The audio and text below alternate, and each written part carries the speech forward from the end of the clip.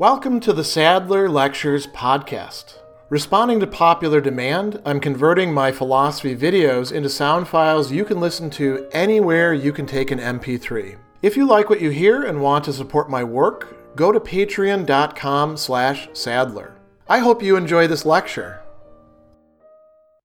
Søren Kierkegaard's essay, The Present Age, might appear on a first reading rather pessimistic, if not dismal, about the prospects of having an authentic existence for oneself. But if we actually look at it quite carefully, we don't even have to necessarily read between the lines, we just have to read the right lines in this and bring the passages together, we can see that things are actually not that bad in this era of leveling, the public dominating things, getting more and more abstract as it goes along with the press, nullification of contradiction, the loss of passion, and therefore of commitment and genuine action. All of those are, in fact, true of the era and of the culture and of many individuals, but they don't have to be the only option for any one given person,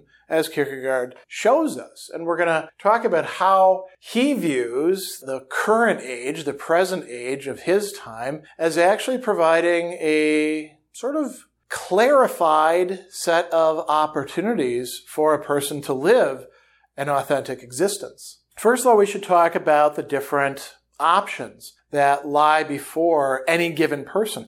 And one of the things that is characteristic of the culture that he's diagnosing is that it sort of precludes some of these options. If it was handing out a poll or a checklist, it wouldn't include some of these options on it because they're not options the age can actually understand well.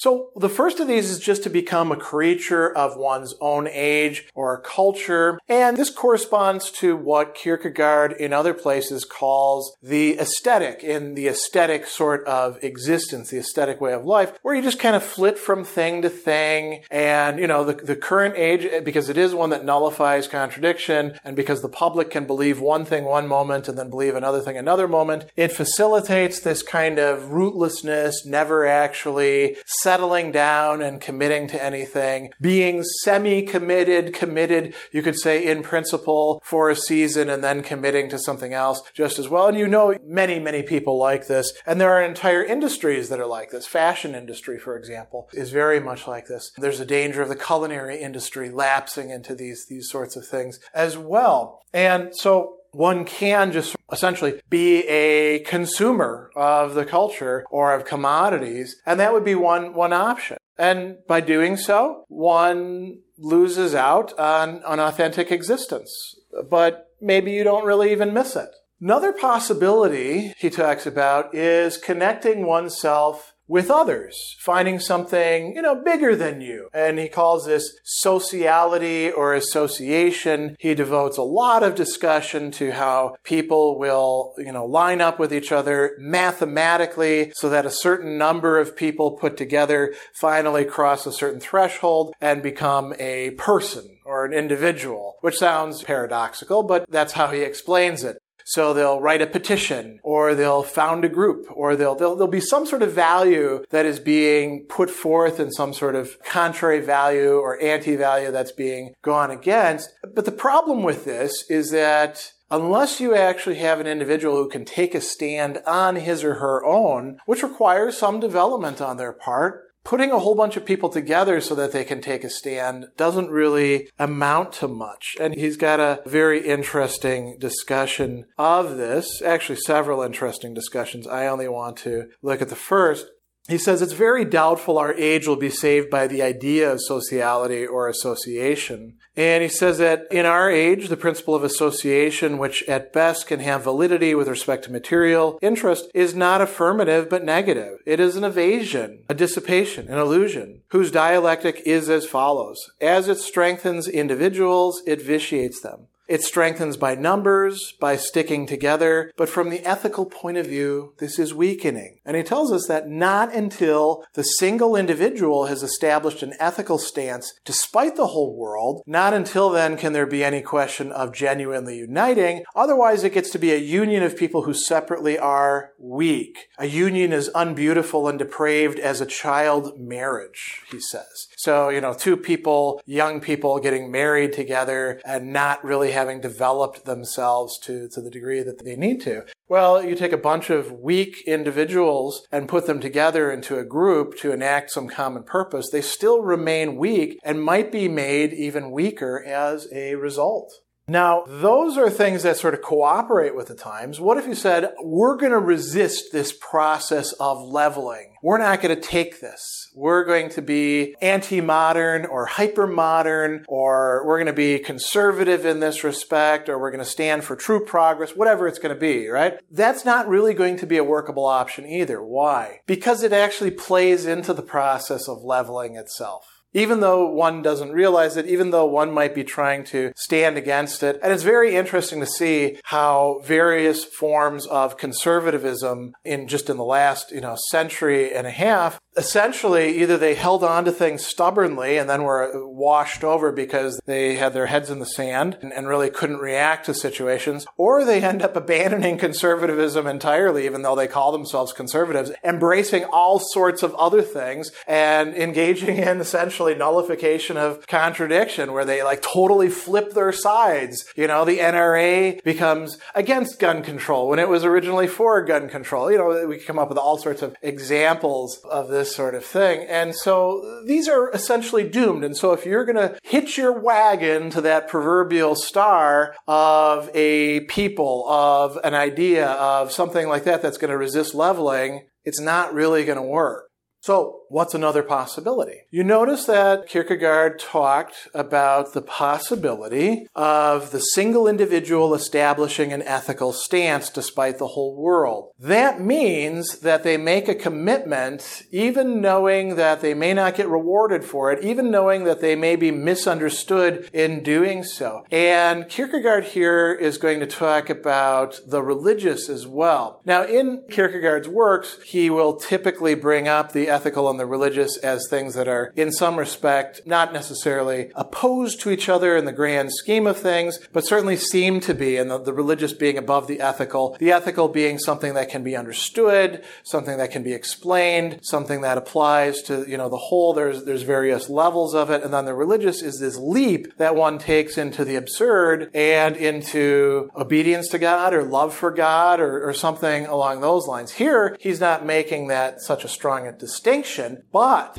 there is a important connection here. So if we look at the passage where he first brings up the unrecognizables, I think we get to see where he's going. He says, in older structures, the non-commissioned officers, company commanders, generals, the hero, that is the men of excellence, the men prominent in the various ranks, the leaders, were recognizable. Each one according to his authority, along with his little detachment, was artistically and organically ordered within the whole, himself supported and supporting the whole. But now, the men of excellence, the leaders, will be without authority because they will have divinely understood the diabolical principle of the leveling process. Like plainclothes policemen, they will be unrecognizable, concealing their respective distinctions and giving support only negatively, while the infinite uniformity of abstraction judges every individual and examines him in his isolation. And he says, this is the dialectical opposite to that of judges and prophets, and just as they risk the danger of not being respected for their respective authorities, so the unrecognized run the risk of being recognized, being seduced into acquiring status and importance as authorities, thus preventing the highest development.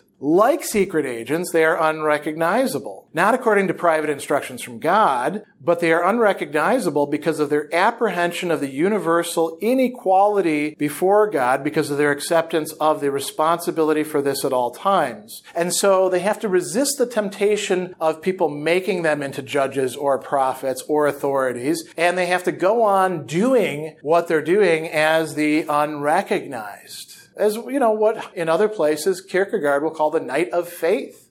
Possibly also the night of infinite resignation as well. It looks like here the ethical and the religious kind of occupy some of the same space. And so that's one of the options for the single individual. That is the option that Kierkegaard himself is pursuing. That's the option that he's suggesting to us, although he's not saying, you must, thou shalt. That would be silly. It's up to every one of us, authentically, existentially, to decide for ourselves, do we want to do these things? Or do we want to do this? This is a decision between the present age and what Kierkegaard is calling eternity. He also thinks that there's a great opportunity for the single individual in his time. Why? Well, because the leveling process is not as all-powerful as we think that it is. I mean, it's all-powerful with respect to the world and with respect to society and culture, but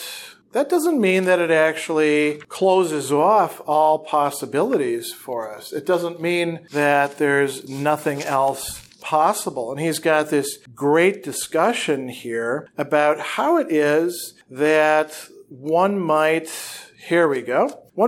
not just resist and evade leveling, but tap into something going beyond it. He says, in its immediate and beautiful form, the principle of individuality prefigures the generation in the man of excellence, the leader, and has the subordinate individuals group around the representative. But in its eternal truth, the principle of individuality uses the abstraction and equality of the generation as levelers.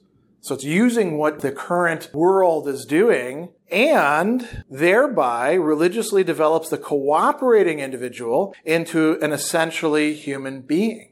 By looking at the world, by looking at these processes and saying there's more than this. I believe there's more than this. I'm taking the risk. I'm taking the leap that there's more than this. Something more can happen. He says leveling is just as powerful with respect to the temporary as it is impotent with respect to the eternal. What is eternal in us? What is eternal in our relation to whatever is greater than us in the real sense? Could be God, could be something else. For Kierkegaard, obviously it is God, but there's discussions about what else it could be.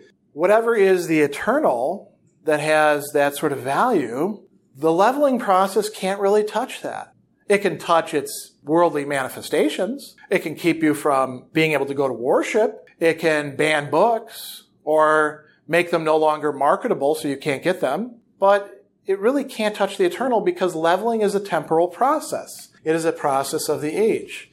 And so a little bit later on in the passage that I quoted just a few minutes ago, he tells us that the skepticism necessary for the proper development of individuality takes place in our age because of leveling, because so many things have been turned into, they're not actually the wonderful thing that we should idolize and throw our affection and our lives into. We can be like, well, yeah, I mean, that's not as great as we thought. So this skepticism, he says, is necessary inasmuch as every individual either is lost or disciplined by the abstraction finds himself religiously. And this, finding ourselves religiously, taking the leap, is the possibility for us. Now, these unrecognizables, there's one other thing to say about this. He tells us that the hopeless abstraction of leveling will be kept going without interruption by its servants, lest it all end with the return of an earlier structure. And these servants are, in fact, the servants of the power of evil, for leveling is not of God, and every good man will have times when he could weep over its hopelessness. But God permits it and wants to cooperate with individuals, that is, with each one individually, and draw the highest out of it. So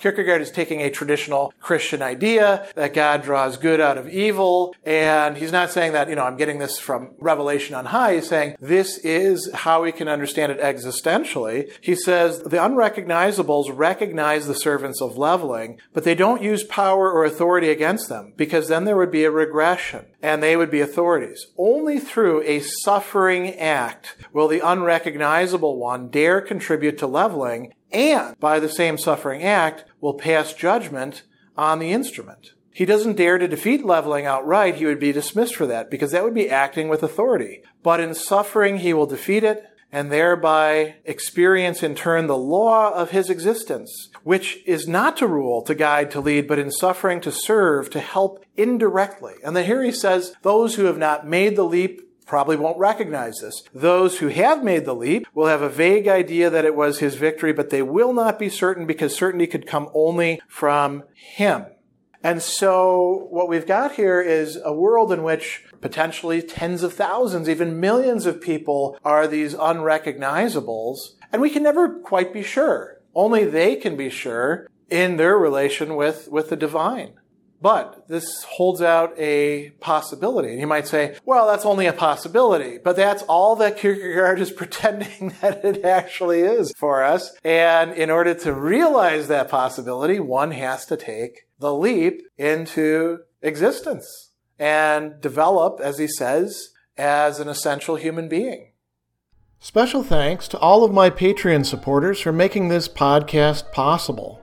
You can find me on Twitter at Philosopher70, on YouTube at the Gregory B. Sadler channel, and on Facebook on the Gregory B. Sadler page. Once again, to support my work, go to patreon.com/Sadler. Above all, keep studying these great philosophical works.